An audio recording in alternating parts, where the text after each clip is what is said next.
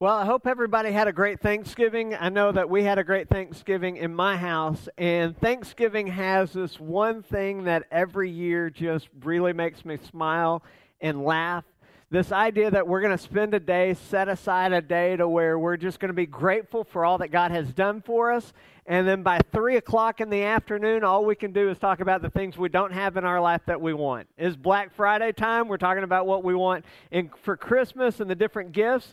And this year, the same thing happened in my house. We don't even leave the Thanksgiving table before it's, what do you want for Christmas? And all of a sudden, our minds are racing. Anybody else have these conversations at the Thanksgiving table? So I didn't know. And I don't want to get a lame gift. And so I thought, all right, what's the cool gift that I can do? And being a middle-aged dude who's clearly lost it, I went to rollingstone.com and I looked up the top trending gifts. And these are what I found. And maybe this will be something that's beneficial to you. But one of the things I saw that I think is pretty awesome is this thing called an uni fryer. And it is $100 or $250, but with it you can make your own personal pan pizza in its own like little bake oven. I mean, it sounds pretty good, so that's a good thing. If you are one who works out, or maybe you're in middle school or high school and you've got to use a locker all the time, they now have a tap lock that you can put your finger on and it'll open up. You don't have to worry about combinations. It's only $90. Seems like a bargain, right?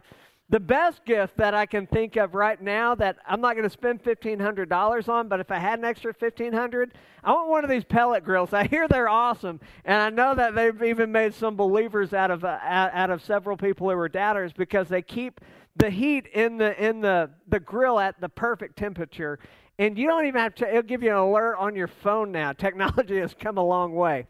But the thing that I think is the stupidest trending gift that I just want to share with you is called the Invisible Shield UV Sanitizer. So here's the idea. You hold your phone in your hand or in your pocket all day, and whenever you get home, you can sanitize it from yourself. Seems like a great waste of $60 to me. And all these gifts, all these presents, all these things that you can buy.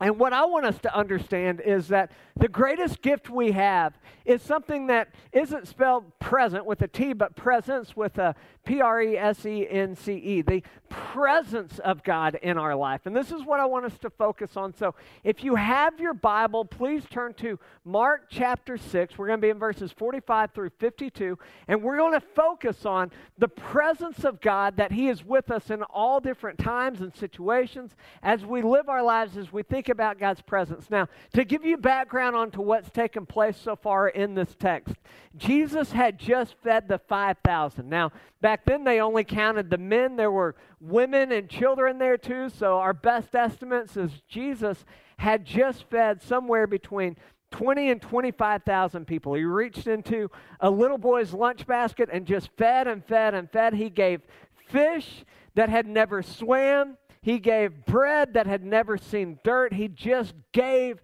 all this food, provided all this food, this very visible miracle. In fact, it's the most visible miracle that Jesus ever had. It touched more people than any other miracle He ever had outside of His raising from the dead. And this is something that had propelled the people who experienced the miracle to think that Jesus was actually the Messiah. But their idea of the Messiah was quite different than why Jesus came. They're thinking they finally had a leader, a ruler who could provide the way, who could pave the way to get them out of captivity from the Romans, who would lead them away from Herod to where they would have independence and become the world power. They would become the might and the strength of the world. And so in their brains, they have this idea. They're ready to make Jesus not only the leader of their revolution, they're ready to make Him king because He fed their bellies. And this is where we pick up the text. It says, immediately. So as soon as these things are happening, as soon as these people are ready to bring about this revolution, make Jesus their king, immediately He, this is Jesus, made His disciples get into the boat and go before Him to the other side. So basically they got on a boat to go where the feeding of the 5,000 took place, and He sent them back where they were. This is really, really important. When Jesus sees this uprising, when He sees these people who are trying to influence Him to be king, He finds His disciples and He sends them away. They were in a situation Jesus did not want them to be in. They were surrounded by people in a mentality that was contrary to his purpose. They were there, and there's the idea of them being peer pressured or drug into this mentality that he was going to come and kill Caesar, kill Rome, and overtake everything. And Jesus saw this taking place, and he drove them away. He forced them against their will. This is what it means whenever it says he made them. He pushed them out of the scene. They wanted to stay, be a part of the crowd, be a part of the party, be in that scene, and Jesus made them leave. They got into the boat, and he pushed them away from the scene. Very important. A lot of times we think as strong believers, we need to be right in the middle and hold firm. But we see an area of temptation, a scene taking place that wasn't good for the disciples. And Jesus says, go, get out. I don't want you here. He made them leave. Go to the other side of the lake. Get far away from it. To Bethsaida. While he dismissed the crowd. And after he had taken leave of them, he went up on the mountain to pray. And when evening came, the boat was out of the sea. And he was alone on the land. And he saw that they were making headway painfully, for the wind was against them. And about the fourth watch of the night, he came to them, walking on the sea, and he meant to pass by them. Verse 49, but when they saw him walking on the sea, they thought it was a ghost, and they cried out, for they all saw him and were terrified. But immediately he spoke to them and said, take heart, it is I, do not be afraid. And when he got into the boat with them, the wind ceased, and they were utterly astounded, for they did not understand about the loaves, but their hearts were hardened. Now, I love what is taking place here. Jesus immediately, whenever he sees this crowd coming to do something that was contrary to his will and his purpose, he sends the disciples away. He gets them out of there. You've got all these people, 20,000, 25,000 people who are there who want to make him king. And Jesus is having none of it. He did not come to kill. He came to give his life. And he's driving these people away. And then we see this example of God's prominence and his power and his purpose and his will that we could overlook here, but I don't want us to. He drives them away. He gets rid of the crowd. He dismisses the crowd. And after he had taken leave of them, after he had gotten rid of everybody, after he had cast them all to their homes and told them all to go away and leave them alone, after this has happened, he went to the mountain to pray. I want you to understand what is taking place here. This is the most monumental miracle in the ministry of Jesus. This is greater than anything he had done, greater in size and scope than anything he had done. More people witnessed it. Everybody was there to celebrate him. Everybody was there to pray. Everybody was there just to talk about his might and his strength. They wanted him to be king. In our mindset, everything that we would want, Jesus was experiencing here. Power, fame, praise. And where we might have great victories and tell everybody about it, Jesus didn't want anything to do with that. He didn't want to get caught up in a moment. He didn't want to get caught up in a victory. He was focused on his task, and he drives everybody away. And then he does something different, something that's actually really common today. He self-isolates. He drives everybody away from him, and then he gets alone. He secludes himself. He quarantines himself from the crowd. He goes to the mountain, and the Son of God, Son of Man, Jesus, who just fed 20 to 25,000 people, Jesus goes to a mountain to pray. I love the example here that Jesus isolated himself to pray. And as we look at the Gospels, we understand that he's praying for his ministry, right? He's praying for his disciples. Verse 52 says that they didn't understand the miracle. They missed it. They missed that God was providing them the bread of life because all they could think about was their physical, tangible need. But Jesus was there praying for more. He wanted them to understand his purpose, that he was a Messiah, not to set them free from Rome, but to set them free from their sins. And he's praying for them. And he's not praying there for like a few minutes or a few hours. Like we're seeing 6, 7, 8, 9 hours of prayer. Jesus is isolated by himself, praying for these people who did not understand the gospel, did not understand why he was there, didn't understand that the chosen one, that the Messiah was there to give his life as a ransom, to die on the cross for their sins. He's praying for focus for himself, and he's praying that his disciples would understand. Isolated, away from all the hoopla, away from all the fanfare. He's praying. And as he's praying for his disciples. He is interceding for his disciples, praying that their hearts would be open to receive the gospel, praying that they would understand the nature of his ministry, the nature of his sacrifice, praying that they would be able to receive him, not as just king of an earthly kingdom, but king of their hearts, king of all eternity. And what's so powerful about Jesus praying on this mountain, isolated from everyone else, are other verses in Scripture that we have, like Romans 8:34, which says this: who is to condemn? Christ Jesus is the one who died. More than that, who was raised, who is at the right hand of God, who indeed is interceding for us. This is a present activity of God. God the Father, God the Son, Jesus right there, praying for us next to God. That our hearts would be open, that we would do the will of the Father, that we would live in accordance to what God wants from us. Jesus is still praying for us. Now, Hebrews 7 says this: consequently, he is able to save to the uttermost those who draw near to God through him, since he always lives to make intercession for them. Jesus got a way to pray, and Jesus is still praying for you and for me. I think about his example, and I wonder, how does my life as a follower of Jesus Christ match the life of Jesus? How much am I praying? How much am I praying for the church? That we would be in tune with the will of God. That we would be step in step doing what God calls us to do. How much am I interceding for people in my life? People who don't know Christ as their personal Lord and Savior. Like, I should be driven to my knees that friends of mine like Manny, who I love, would open his heart and receive the gospel. Like, am I interceding the way that Jesus prayed? Am I praying for others the way that Jesus is praying for me? Powerful example.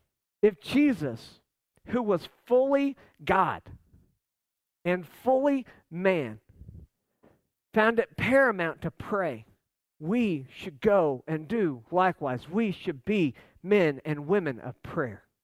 There's another miracle that takes place in verse 48 that gets way overlooked in this passage. It says, and he saw that they were making headway painfully. Now, in the day, if you're on the Sea of Galilee where Jesus was, where we think this was taking place, this is what you'll see. You'll see maybe the Capernaum and Bethsaida. You'll see maybe a glimpse of a mountain. Maybe you can see it.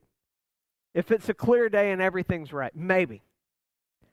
Jesus is praying, and it's somewhere between 3 a.m. and 6 a.m., meaning that it is the darkest part of the night. Meaning also that Jesus had been praying from the time he dismissed them, which is why he's been praying somewhere between 9 and 12 hours at this point.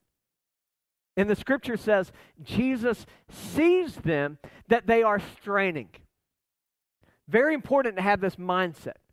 It's very dark. Nobody should be able to see anything, but Jesus is watching his followers. It says, verse 48, and he saw that they were making headway painfully. This is the idea that they're struggling at the oar, that they're fighting, that they're just doing everything. Their muscles are sore because they've just been rowing, and they're trying to make their way on this 4-mile trek, something that shouldn't have taken that long, and they're still fighting, making their headway painfully, for the wind was against them. So it's the idea of a storm, waves coming up over them.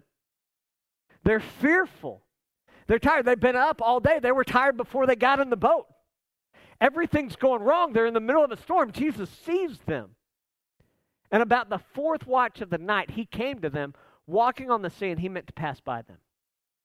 What we see is that Jesus shows up in the midst of their storm. Now, pass by is a word that we can easily misunderstand, because in our mind, whenever we say Jesus is passing by, it's kind of like Jesus walking on the water and being like, hey, that stinks, moves on about his life, right?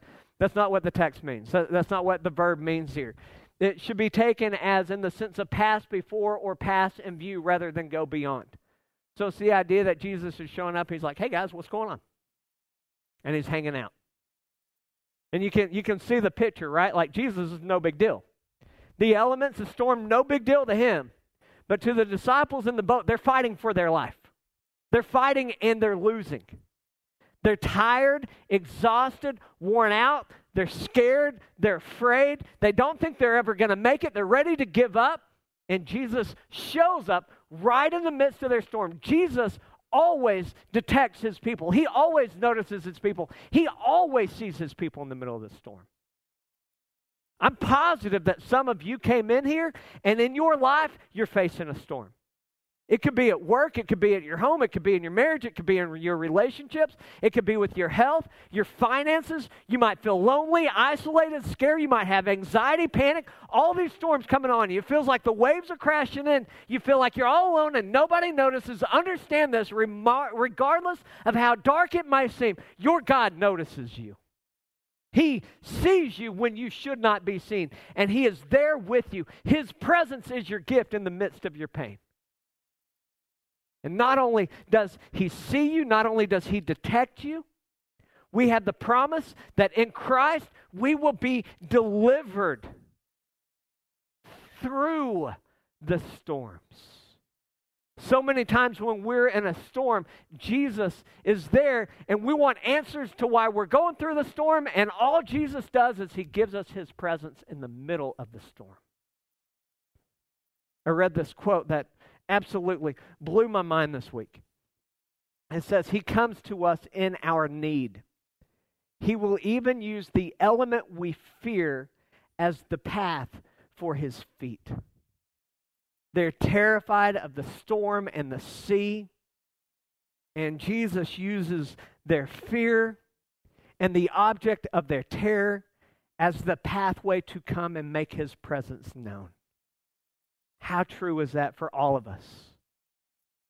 When we're in moments of desperation, when we don't have anything, and we're brought to our knees and we pray and we say, God, where are you? And in the midst of our pain, he just shows up. He is there for us. As the passage continues, it says, when they saw him, you would think that they would be relieved. That's not exactly how it played out. But when they saw him walking on the sea, they thought it was a ghost, and they cried out. This is hilarious if you understand what all this is taking place. So the culture for the fishermen of that time is that whenever they were about to die, when the sea was about to swallow them up and take up their life, they believed that a ghost made their presence towards them. Like they would see a ghost and it would take them and it would be the end of their life, right? So they're struggling. They've been struggling all night, and they all see this ghost figure.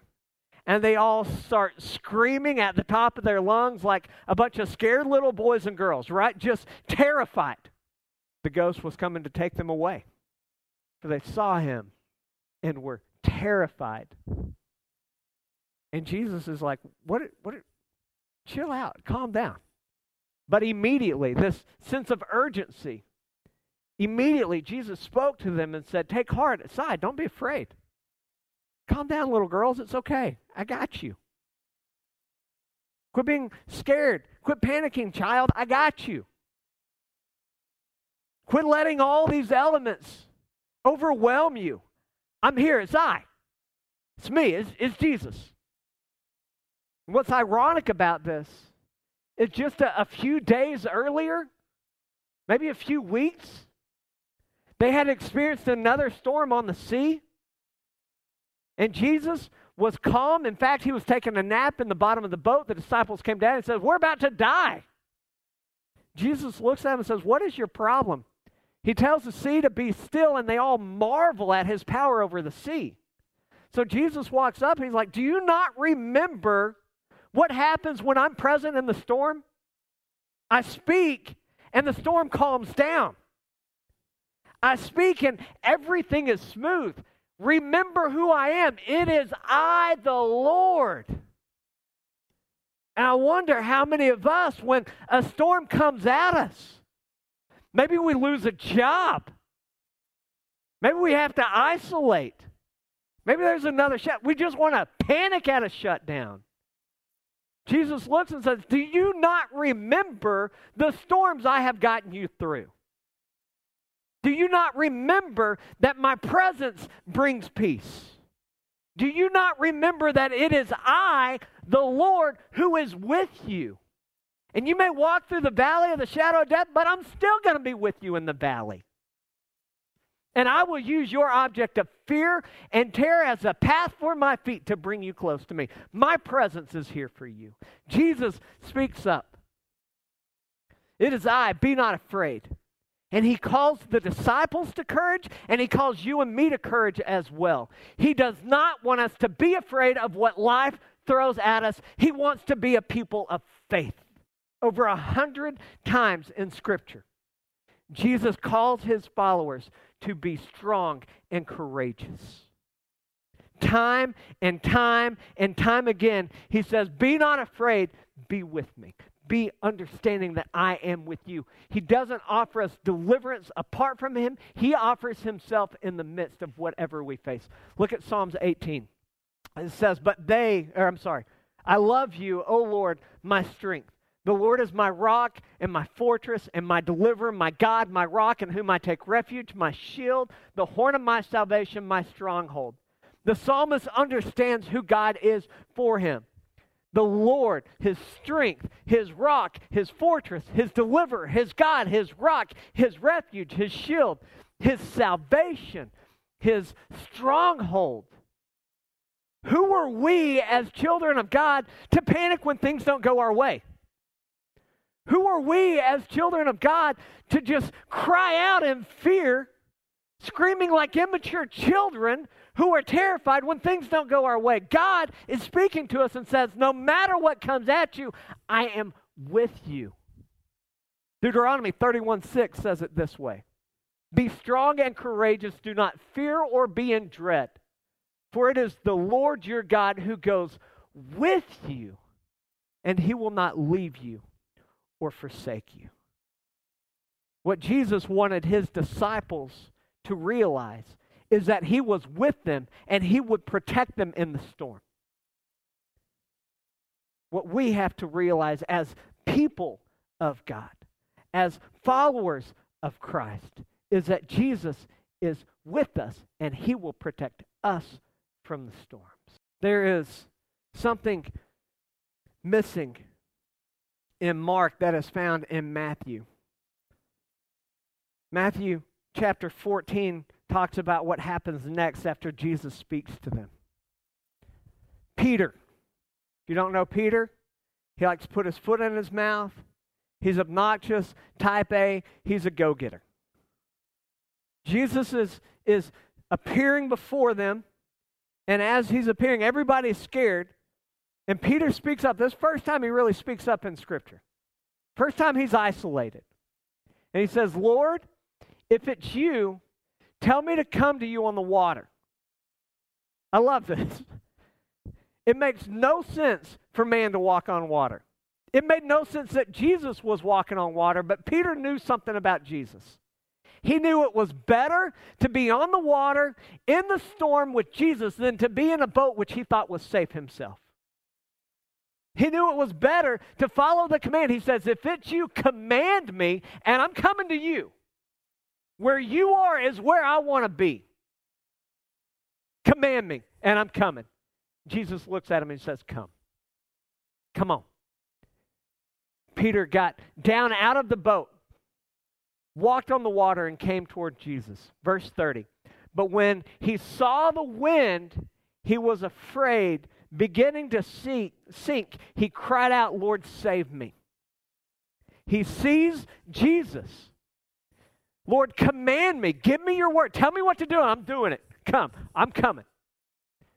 Focused on Jesus, and then all of a sudden the wind comes. The rain comes. And instead of focusing on Jesus, he focuses on the elements of the storms, the things beyond his control.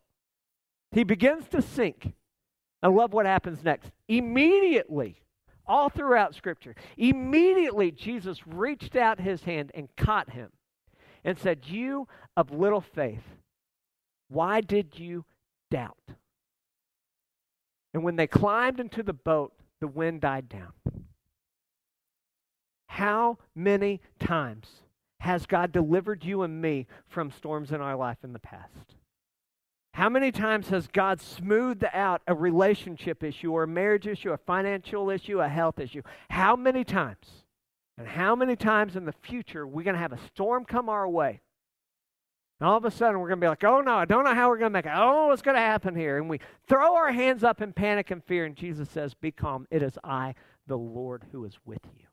I know for me, I don't want to live a life thrown to and from by everything that doesn't go my way. I want to live a life confident in faith for what God has done for me in the past, what he's doing for me in the present, and what he will do for me in the future. I want to live a life of gratitude because I understand the presence of God is always with me. So the question is, how do I move from that to what it says in verse 33? Then those who were in the boat worshiping him, saying, "Truly you are the Son of God." Then those who were in the boat worshiped him. Do you understand this? They didn't understand with the fishes and the loaves. They didn't understand with this miraculous event. But when they saw Jesus was with them and he calmed the seas, all they could do was worship. They worshiped him in spirit and truth. They worshiped him as the God of their salvation, their deliverer, and they finally got it. Their hearts were open. How do we live a life that truly gets it? How do we live grateful for all of the things that God has done, is doing, and will do? The first thing I think we need to do is we need to focus on the commands of God. We need to focus on his word. It's so easy to focus on other things. What we think is right in our job. What we think is right in our relationships. What we think is right with our health. And we forsake the commands of God. I commend you for being in church today because the Word of God tells us that we are to gather together. That it is bad for us to be isolated from the family of God. There's a reason for that. Because we were not meant to do life by ourselves. God called us into a family. He called us to be a part of his body. I get it. Some people don't want to come to church right now. We're doing everything we can to make this place as safe as possible. We want it to be safer than everywhere else and maybe your home. And some of you, we might be safer than your own home. Follow his commands at home, at work, in the way that you treat one another, in the way that you believe. Follow his commands. Focus on his commands. And you can live a life that's on a pathway of pleasing God. The second thing, focus on his capacity. So many times we allow our own personal limitations to dictate our praise and gratitude. We worship a God who walks on water and calms the storm with a word. We worship a God who has overcome sin, death, and the grave. We worship a God whose power is unmatched and unparalleled. We worship a God who has already given us victory and a clear path out of every storm we will ever face. We need to focus on his power and not our limitations because God's throne is not moved by any election, by any pandemic, or anything we face in life. We need to focus on the capacity of God. And we need to focus on his control. It is the Lord's will that will not be stopped or thwarted. There is nothing that can stop the power of God and his plans and his purposes. And things may not go our way, but in the midst of that, we need to focus on the fact that he is in control of everything. He holds the universe in the palm of his hand. What are our storms to a God like ours? We need to focus on the fact that he is always in control. As we focus on His commands and His capacity and His control, what we're able to do is find rest. Not because we've been delivered from everything, but we are delivered through everything with the presence of Christ in our hearts and our lives.